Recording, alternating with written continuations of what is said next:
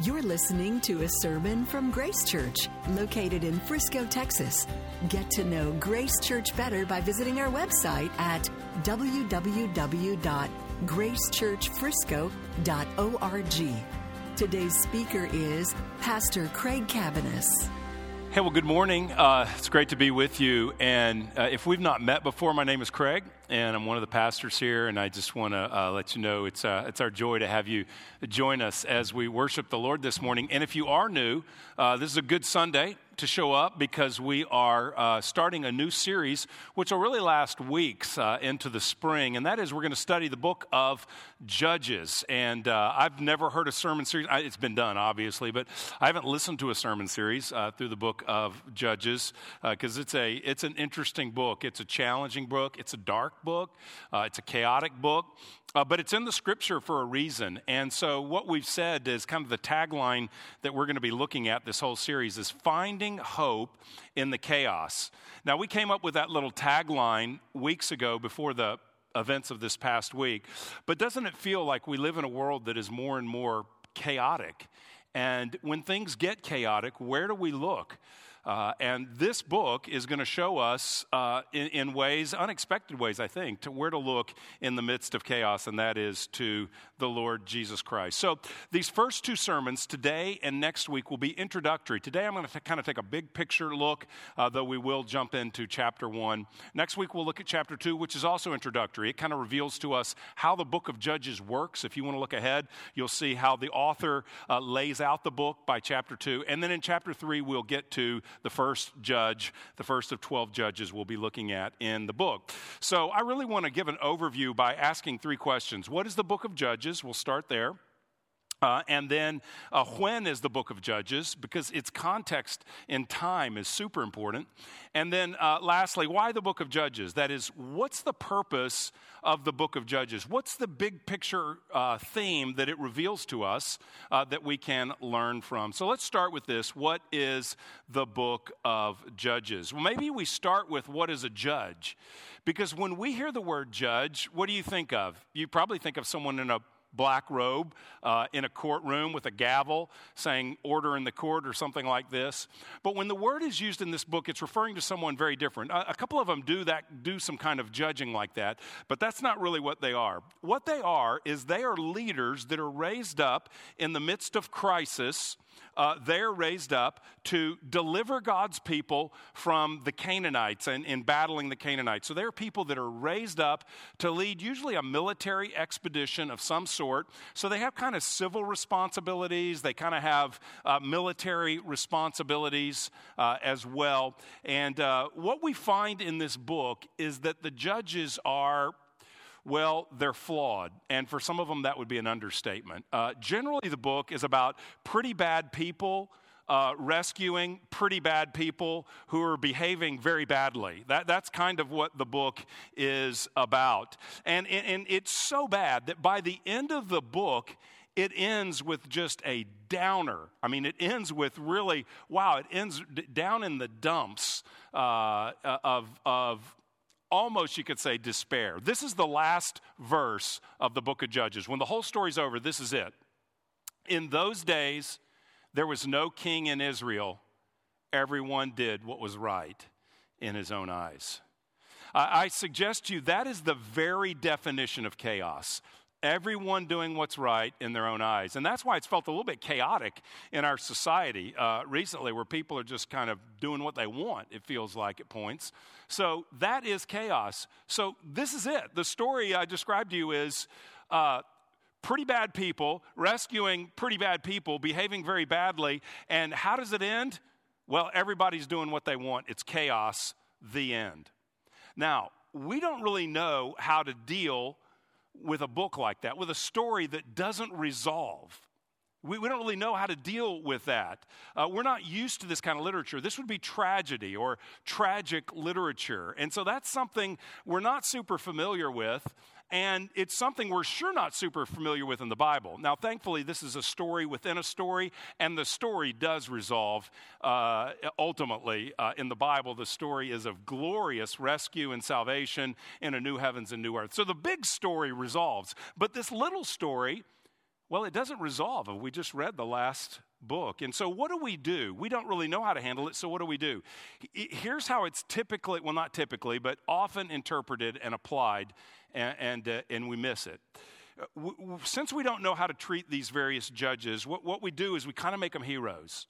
And so we take a guy like Samson, who in the book you'll see ends up being the worst. He's the last judge and ends up kind of being the worst. And we take a guy like Samson, who's a womanizer, and he's pursuing a Canaanite woman, which is clearly forbidden. He gets angry and kills people. He ultimately breaks every one of his Nazirite vows in the short period of a chapter or two. He was set apart as a Nazirite. We'll see what that is. But he breaks them all before the Lord, and we make a hero out of him as the guy with long hair who was super strong, and we make action heroes out of him. You can actually go online, or you can buy a Samson figurine, an action hero, and I think when our boys were little, we actually had those. So I'm not saying that if you've got that, feel condemned. But I am saying this: you don't want your little boy to grow up and be a Samson, I assure you. God uses him. God works miraculously through his flaws. But he's not presented as a hero. As a matter of fact, so he is used by God, but he's not presented as a hero. As a matter of fact, that ruins the whole book. If you look at the judges and go, wow, these are really bad guys, but they're a hero, the whole book is geared to cause us to look elsewhere for a hero, to look outside the pages for a hero. That's calls of valor that we imitate. They are tragic figures. And so people in the ancient world would read tragedies where long stories about flawed people who ruin their lives, the end. So that kind of literature has a certain purpose. And in Judges, it has a theological purpose, because in its gritty accounts of idolatry, violence, rape, and murder, that's the Israelites. I'm not talking about the Canaanites. I'm talking about what the Israelites do. Sexual abuse, the things that the Israelites do in this book, God is teaching us about our need for Him. We see in the concluding summary line, there is not a king, and everyone did what's right in their own eyes. It's meant to leave us asking this: what if there was a king? I mean, there's chaos, but what if there was a king? What if there was a good king? What if there was a king that could come and bring order to all of this? And we're left with this longing for a king. We see the flawed judges, we see God using them, but it leads us to say there must be one greater who will come, and that is the story of the Bible.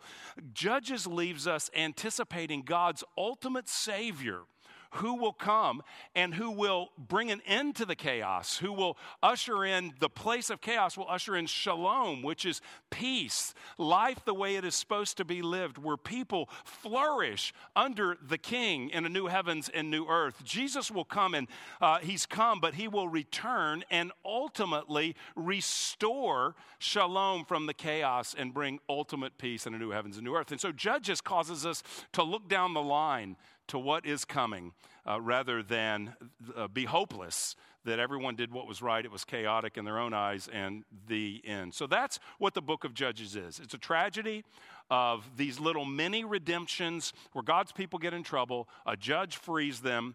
Some of the judges are good. They all do some good things, but they all do some bad things as well. And it leaves us at the end saying, Lord, bring the great Savior, the great King, who will make all things new. Number two, when is the book of Judges? Well, we get a marker in verse 1. After the death of Joshua, the people of Israel inquired of the Lord. So, the book, if you have a Bible open, like a paper Bible, I'm on Judges 1, you'll see the book right before it is Joshua. So it's right, so this guy Joshua does something, then he dies, and now we're in the period of the Judges. So every book in the Bible and its context is important, but this one especially important because we already saw the end of this story is not good. So how does it fit in the big story? And when we see how it fits in the big story, then we will better understand this story in particular. So here's the big story. In the beginning, God created the heavens and the earth by his word, and he created everything perfect. And he created Adam and Eve, who had a perfect relationship with God, had a perfect relationship with one another, had a perfect relationship with the creation as they were called to take dominion and rule over God's creation, to, as stewards, manage God's good creation by taking care, tending the garden they were placed in. So everything is perfect. But what happens is this first couple, they don't want to just serve God. They want to be like God. And so they disobey him. They rebel against him. And what happens when they rebel? Chaos comes. Death comes to planet Earth. And the entire creation is affected by their revolt. Everything and everyone that has come since Adam and Eve has suffered. Everyone has been a sinner since then. So what God does is right after they rebel against him, he puts in motion a plan to restore and make all things new. He puts in a plan by giving a promise that he will send someone that will rescue humanity from the evil one who tempted Adam and Eve. And that is where the story starts. So the next big sort of event that happens in the story is about 9 chapters later in Genesis 12. God goes to a man named Abram, who was not a believer in Yahweh, the God of the Bible. He goes to this man named Abram, and he makes him a promise, and it's astounding. Here's what he says: from you and your infertile wife is going to come a great people. There's going to be tremendous descendants after you. You're going to have this huge family tree, and I'm going to make that people a nation, and I'm going to give that people a land, and from that land, I'm going to bless them, and I'm going to bless anyone who blesses them, and from them, blessings will come to the whole planet. So I'm going to start with you, Abram. I'm going to build a people, and from this people, I'm going to bring hope and healing and restoration and salvation to the whole world, to all who would believe. So that's what he's going to do. So it's a huge, huge plan. And so what happens is this people, they're called Israel, the nation of Israel, they start growing and growing and growing, and then something terrible happens. They get enslaved by Egypt. They're taken under the power of Pharaoh. Egypt's the strongest power in the world at that point. Pharaoh rules over them, and they have a terrible life of slavery for 400 years in Egypt. So then what happens is God miraculously frees them. He holds his promise to Abraham, he becomes.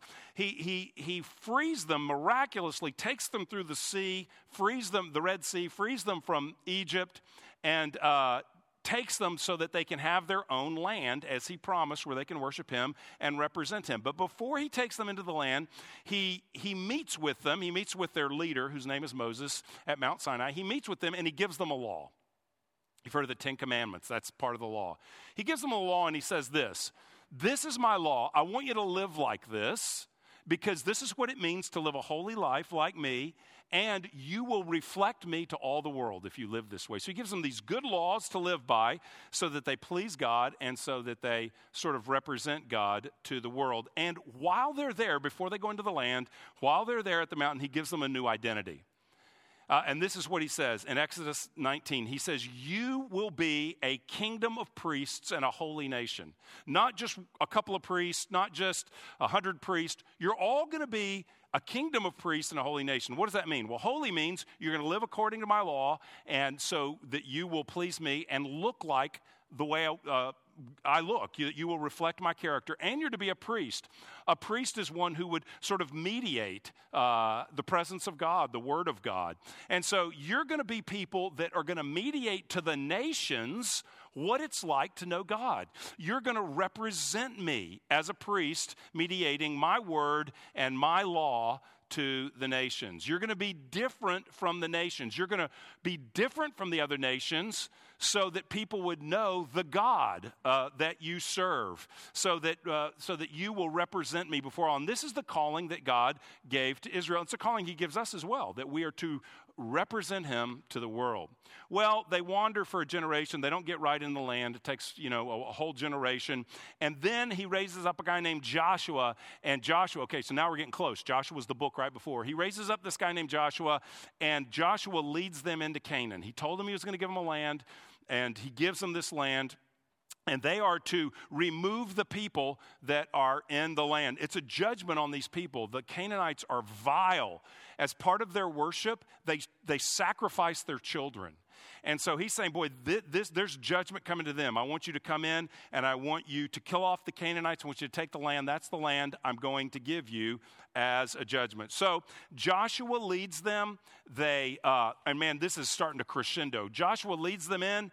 They start the conquest. They're living in Canaan. And this is what he says. If you have a paper Bible, just go over one page to the left, and it's Joshua 24. This is the end of Joshua's life. He gives this sort of Braveheart speech to everybody, and he says to them, I gave you a land on which God says, I gave you a land on which you had not labored, and cities that you had not built, and you dwell in them. You eat the fruit of vineyards and olive orchards that you did not plant. Now, therefore, Joshua says, fear the Lord and serve him in sincerity and faithfulness. Put away the gods of your fathers served beyond the river and in Egypt, and serve the Lord. And if it is evil in your eyes to serve the Lord, well, then choose this day whom you will serve, whether the gods of your fathers that they served in the region beyond the river, or the gods of the Amorites in whose land you now dwell. But as for me and my house, we're going to serve the Lord. So he said, God brought us out here. Now we're in the land, and you got to choose who you're going to serve. You know what they do? 3 times all the people say, we will serve God. We will serve God. And then you turn the page and you're over to Judges, and you're like, wow, what a great story. God fulfilled this promise to Abraham. He brought him in the land. He settled them. And now what they need to do is kind of a little bit of a mop-up operation and get fully settled. He brought them into the land. I said that wrong. He brought them into the land, but now they're called to settle in the land. And so now we're expecting, great, here we go. Let's watch God's people live out his law on display. So the world says, who is your God? We want to know him. That's what we're ready for. That's what the story has told us. So we come to chapter 1, and now I want to talk about kind of why the book of Judges. You know, talk a little bit about what the purpose of Judges is, and we'll get that by going through chapter 1. I'm not going to read every single verse. It's a lot of places and a lot of names, but I'll read quite a bit of it, and then we'll wrap up with what we see in the first verses of chapter 2. So look at verses 1 through 10. This is God's word. We start here.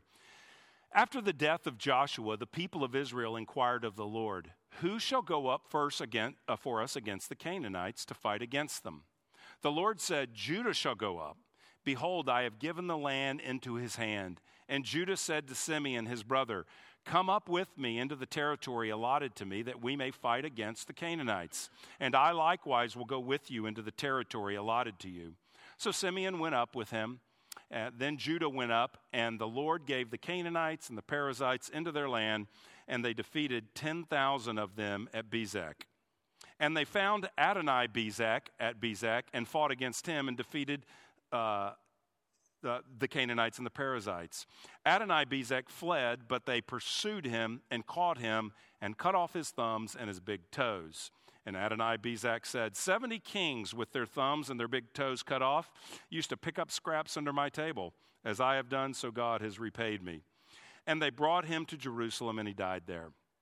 And the men of Judah fought against Jerusalem and captured it and struck it with the edge of the sword and set the city on fire. And afterward, the men of Judah went down to fight against the Canaanites who lived in the hill country, in the Negeb, and in the lowland. And Judah went against the Canaanites who lived in Hebron. Now the name of Hebron was formerly Kiriath Arba, and they defeated Sheshai and Ahiman and Talmai. Okay, so the book starts off, they've in the land, Joshua, their leader's dead, so now the tribes are going to kind of get fully settled, take care of the Canaanites that remain, because the danger of the Canaanites, their vile worship, God knows that if you're among them, you will start serving some of their gods, and so he wants them out. So, first thing that happens is really good. Verse 1, they inquire of the Lord, who should go up? What should we do here?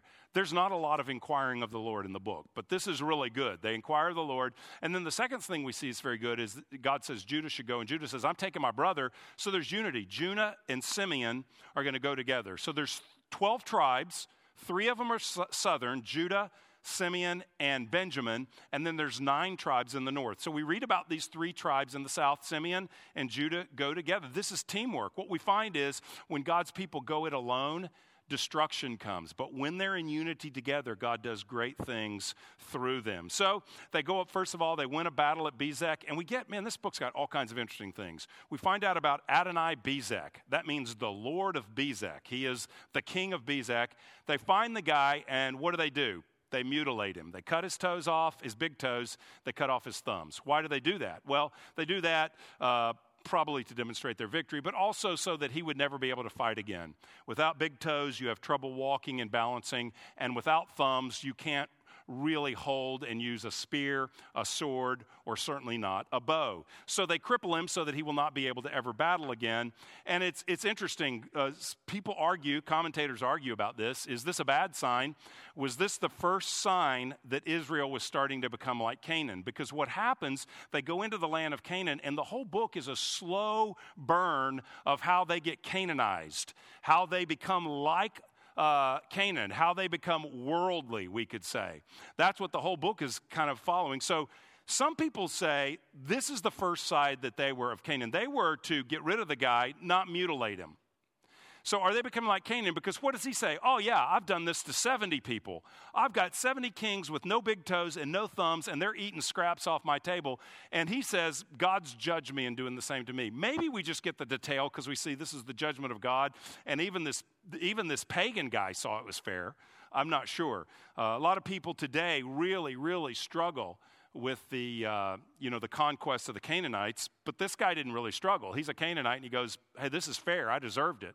So it could just be a statement about fair judgment. It could be, why are they doing that? God didn't tell you to maim people. That wasn't the command. Why did they do that? We don't know. Next, we get a section that is about a marriage, and we see in verse 11, they went against the inhabitants. From there, they went against the inhabitants of Debir. The name of Debir was formerly Kiriath Sepher. And Caleb said, he who attacks Kiriath Sepher and captures it, I will give him Achsah, my daughter, for a wife. And Othniel, the son of Kenaz, Caleb's younger brother, captured it. And he gave him Achsah, his daughter, for a wife. When she came to him, she urged him to ask her father for a field. And she dismounted from her donkey, and Caleb said to her, what do you want? She said to him, give me a blessing, since you have set me in the land of the Negeb. Give me also springs of water. And Caleb gave her the upper springs and the lower springs. I want to comment on this. It's interesting that this is in here because one of the themes that we see in, it's not a theme, but a repeated concern that we see in the book of Judges is the people have drifted so far away from God that one of the things they do is that they really degrade at various times. They degrade women. They also promote women in some sections as well, but they certainly degrade them. So some people read this and say, wow, this is really a degrading of a woman very early in the story. We're not even to the bad part. These are the good part. We're right now at the good parts of the story. It's about to get bad. And this probably isn't what we think it is. I mean, by our sensitivities, by our modern cultural sensitivities, a dude that says, if you do so-and-so, you win my daughter's hand in marriage, that sounds bad because it sounds like he's making her a trophy, an object, a trophy that you can win. But that's probably not what's going on here. Caleb was a good guy. He was a partner with Joshua. And what he's probably saying here is that, look, I want a faithful man of God, somebody who trusts God for my daughter. And so what he says is, who believes the promises of God? God says we get the Canaanites. God says he will be with us to capture this land. That is the command of God. Who believes the command of God so much they'll put their life on the line? Are you going to trust God and risk it and go into battle? If you are and you take the whole city, you're worthy of my daughter. Probably he's saying, I want someone who believes in God's covenant, who trusts God, and will risk his life for God. That's the kind of man that's worthy to marry my daughter. Because as we're going to go on, we're going to see a lot of people didn't trust God that way. So anyway, he does. His name's Othniel, and he's the first judge we'll read about in 2 weeks. So we have this section, and then the first time we really get a concern, unless you're concerned about the marriage, unless you're concerned about cutting off people's toes. Except for that, this is all the good part. Except for that, we get our first whiff of concern in verse 19. So as we go down there, keep winning battles. They're settling in the land. Verse 19, and the Lord was with Judah, and he took possession of the hill country, but he could not drive out the inhabitants of the plain because they had chariots of iron. We're going to see in a minute, God's going to rebuke them for this. This wasn't, wow, we're outgunned, they've got better weapons than us. This is not that they can't, but that they won't. This is God delivered them from Pharaoh and drowned the Egyptian army. Do you think a few iron chariots is too much for this God? So Judah stopped short of doing what God called him to do. Then look down at verse 21. By the time we get to the third tribe, Benjamin, it's not going well. The people of Benjamin did not drive out the Jebusites who lived in Jerusalem. So the Jebusites have lived with the people of Benjamin in Jerusalem until this day. Whoa, they didn't drive them out at all. They're still living with the Canaanites. They didn't do what God promised that he would do for them. They didn't respond. Verse 22, now we start getting to the northern tribes. There's 9 of them. And we find out it doesn't go well. Verse 27, Manasseh did not drive out the inhabitants of Beth Shean and its villages, or Tanakh and its villages, or the inhabitants of Dor and its villages, on and on. Verse 29, and Ephraim did not drive out the Canaanites who lived in Gezer. So, listen to this, the Canaanites lived in Gezer among them. God said, free the land of these people as a judgment. Get their idols, get their false gods out of here because they are reprehensible. They're doing deplorable things, killing children, and they will affect you. So get them out of here. But Ephraim, well, he didn't get them out. He let them stay. Verse 30, Zebulun did not drive out the inhabitants of Kitron or the inhabitants of Nahalal, so the Canaanites lived among them. So they go in, they get the land, but you know what? We're going to let them stay too. You can tell it's just going down. Well, it's going to go down more. Look at verse 31, Asher. Asher did not drive out the inhabitants of Akko or the inhabitants of Sidon or of Ahab or of Akzib or of Helbah or of Aphik or of Rehob. So the Asherites lived among the Canaanites. So before it's like Zebulun, we're going to let the Canaanites stay. By the time we get to Asher, it's like we're going to live on their turf. Look at verse 33. Naphtali did not drive out the inhabitants of Beth Shemesh or the inhabitants of Beth Anah, so they lived among the Canaanites. Hey, we can't take them over. We'll just live among them. They dominate. This is God's land, but they dominate, and we'll just go along with it.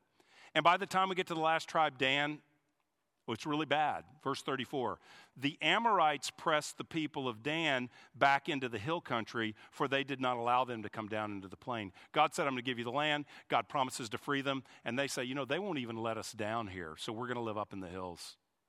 And then verse 36, and the border of the Amorites ran from the ascent of Akrabim and from Selah and upward. So then we don't even get, this is God's land. He's given Dan a section of it. We don't even get that. We got Dan's up in the hills.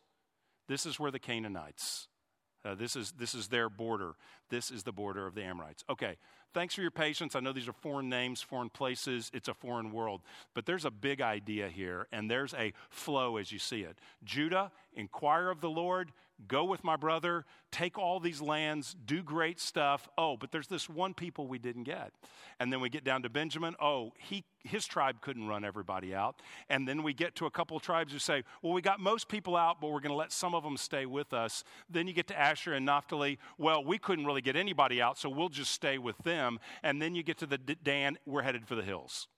You see the trajectory. It's showing increasing compromise amongst God's people. And it's hard for us to understand, well, what's the big compromise?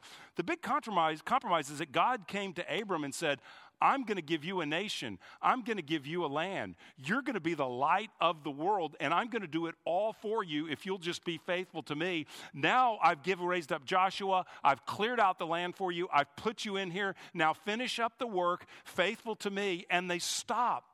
They don't complete the work of God. They compromise. They give in. And the next passage really shows us that's what's going on. It's not just we're outnumbered. It's that they've compromised. Look at chapter 2, verse 1. We'll wrap up here. Now the angel of the Lord went up from Gilgal to Bochum, and he said, I brought you up from Egypt. I brought you into the land that I swore to give your fathers. I said, I will never break my covenant with you, and you shall make no covenant with the inhabitants of this land. You shall break down their altars, but you've not obeyed my voice. What is this you have done? So now I say, I will not drive them out before you, but they shall become thorns in your sides, and their gods shall be a snare to you. As soon as the angel of the Lord spoke these words to all the people of Israel, the people lifted up their voices and wept, and they called the name of that place Bochim. That means tears or weeping. And they sacrificed there to the Lord.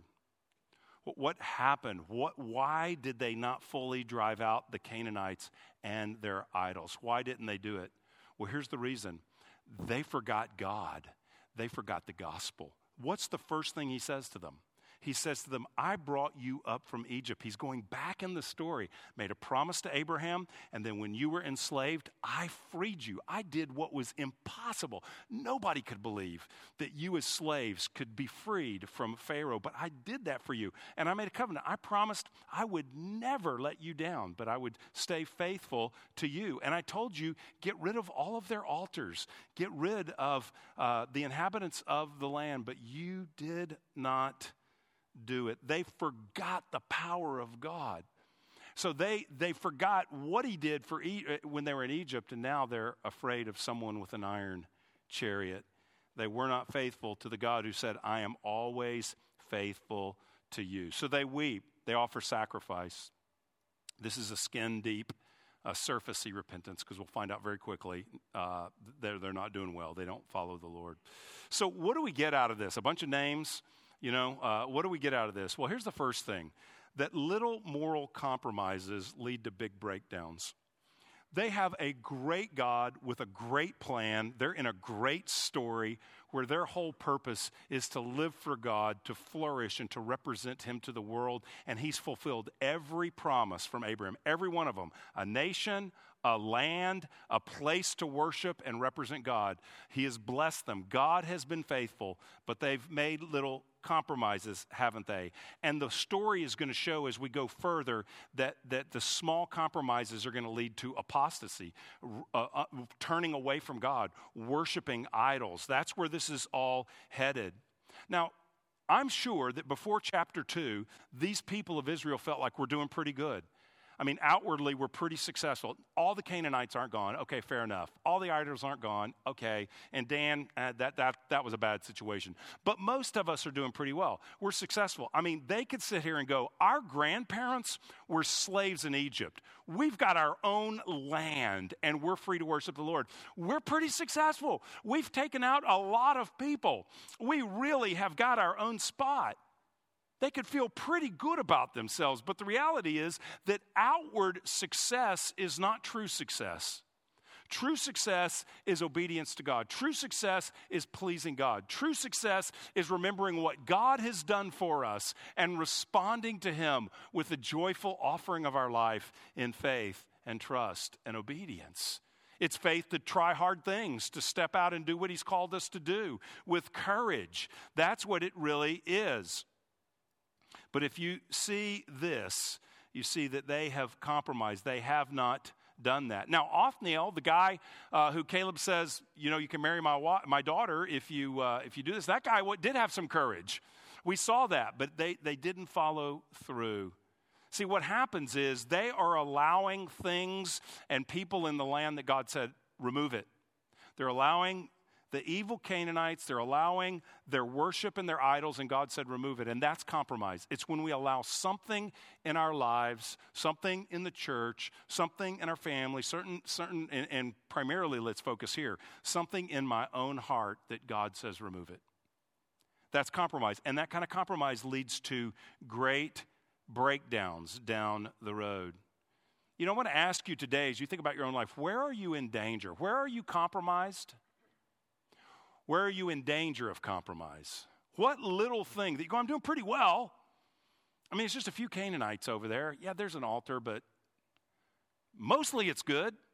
Where in your life is there compromise? Could it be in an area of money, sex, anger, I get angry about this one thing, but fear, pride. What are you allowing in your life that needs to go? That God is more powerful than? Judges teaches us that external success doesn't mean we're pleasing God. Success is looking to God, trusting in what he has done for us in the gospel. In their case, deliverance from Egypt. In our case, the death and resurrection of Jesus.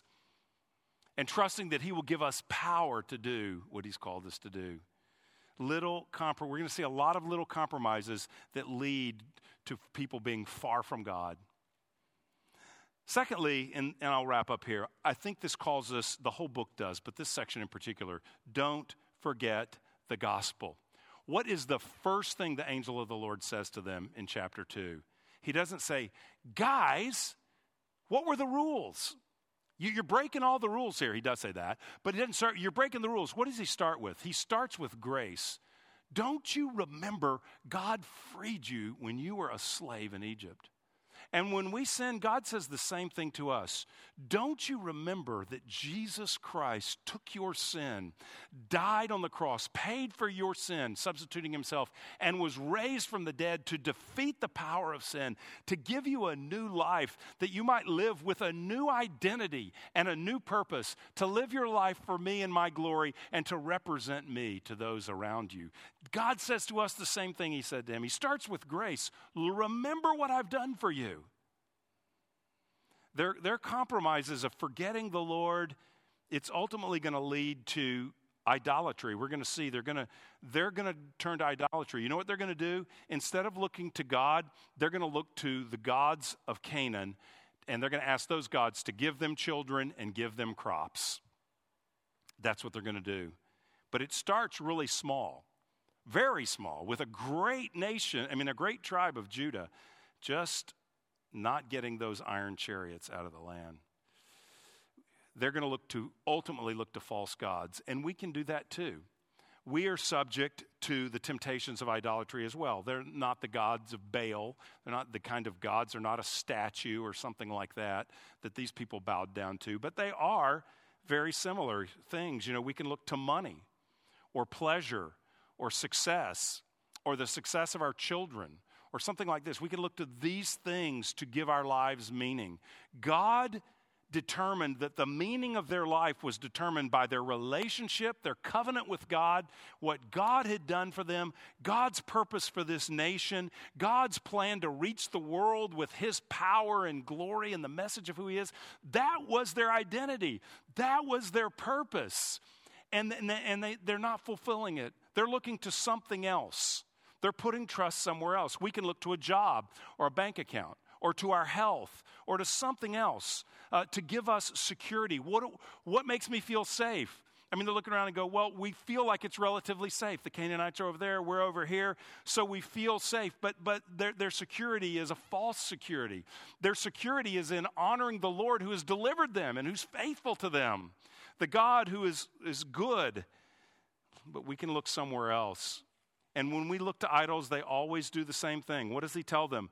Their gods, verse 4, their gods shall be a snare for you. Because you didn't get these idols, because you didn't get their altars, because you didn't get their religion out, you're going to compromise and it's going to be a trap. Idols are always a trap. If we put our security in our finances, it's a trap. It's a trap. That will become our God and will trap us. It will own us. Either we won't have enough, our God won't bless us, and we'll be worried and fearful and panicking, or we will have enough and we'll trust in that and forget about our need for God. But either way, it's bad. Idols are always a snare, always a trap. Rather, we are to remember what God has done. Remember our identity. Remember our calling and purpose. Remember his power. They should have been thinking, we are free because of God. We are sons and daughters of God. We're his people. We are forgiven. We have hope. We have a calling, all of us, to work together to glorify God. And we can say the same thing because of Jesus Christ's death and resurrection. We have a Father who has made us part of his family. We have a calling to live a life unto him and to represent him to the world around us. We remember his work. We remember his purpose for us. And this is to be our life. We're to live in this kind of freedom. Obedience flows from remembering what he's done, remembering how he's empowered us by his Spirit, remembering his word to guide us and strengthen us, remembering his people that we partner together with to live out our calling corporately together, and to do so with faith and courage no matter what resistance we face. That's the purpose of our lives. But they want to squander that. They're going to go for idols. Throughout Judges, we are reminded time and time again, we need a Savior. We need a Savior. They were looking for a Savior. There's no king. I hope a good king comes and sorts this all out. We have a Savior, Jesus Christ. He is a good king. We live under his rule and reign. We're part of his kingdom, and he's returning where he will make all things new. All chaos will be done away with, and peace and flourishing will be our reality forever and ever. Come, Lord Jesus, quickly. And in the meantime, we are to look to him, to run to him, to trust him, to rely on him for power in our daily living. Because he's done something much greater for us than free us from Egypt. He's freed us from sin, death, the devil, and he has given us new life and new hope in him. Let's pray. Thank you for listening to this sermon from Grace Church. To receive future messages, subscribe to the podcast on iTunes or listen online by visiting our website at gracechurchfrisco.org.